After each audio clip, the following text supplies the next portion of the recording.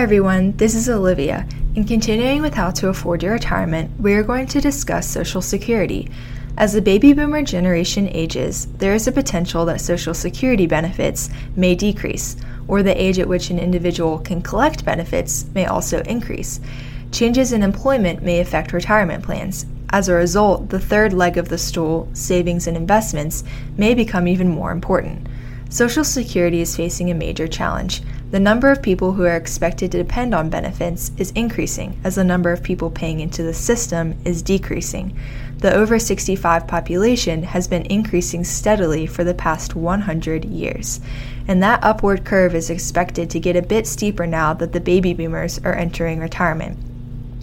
In 2018, the Social Security Administration reported paying out more than it took in for the first time in decades. If no changes are made, the trust fund is expected to be completely exhausted by 2034. The coronavirus could speed this up to 2032. For years, Congress has considered proposals to make changes to Social Security. No one's certain what Congress may do, but one option could be to raise the age at which retirees become eligible for benefits.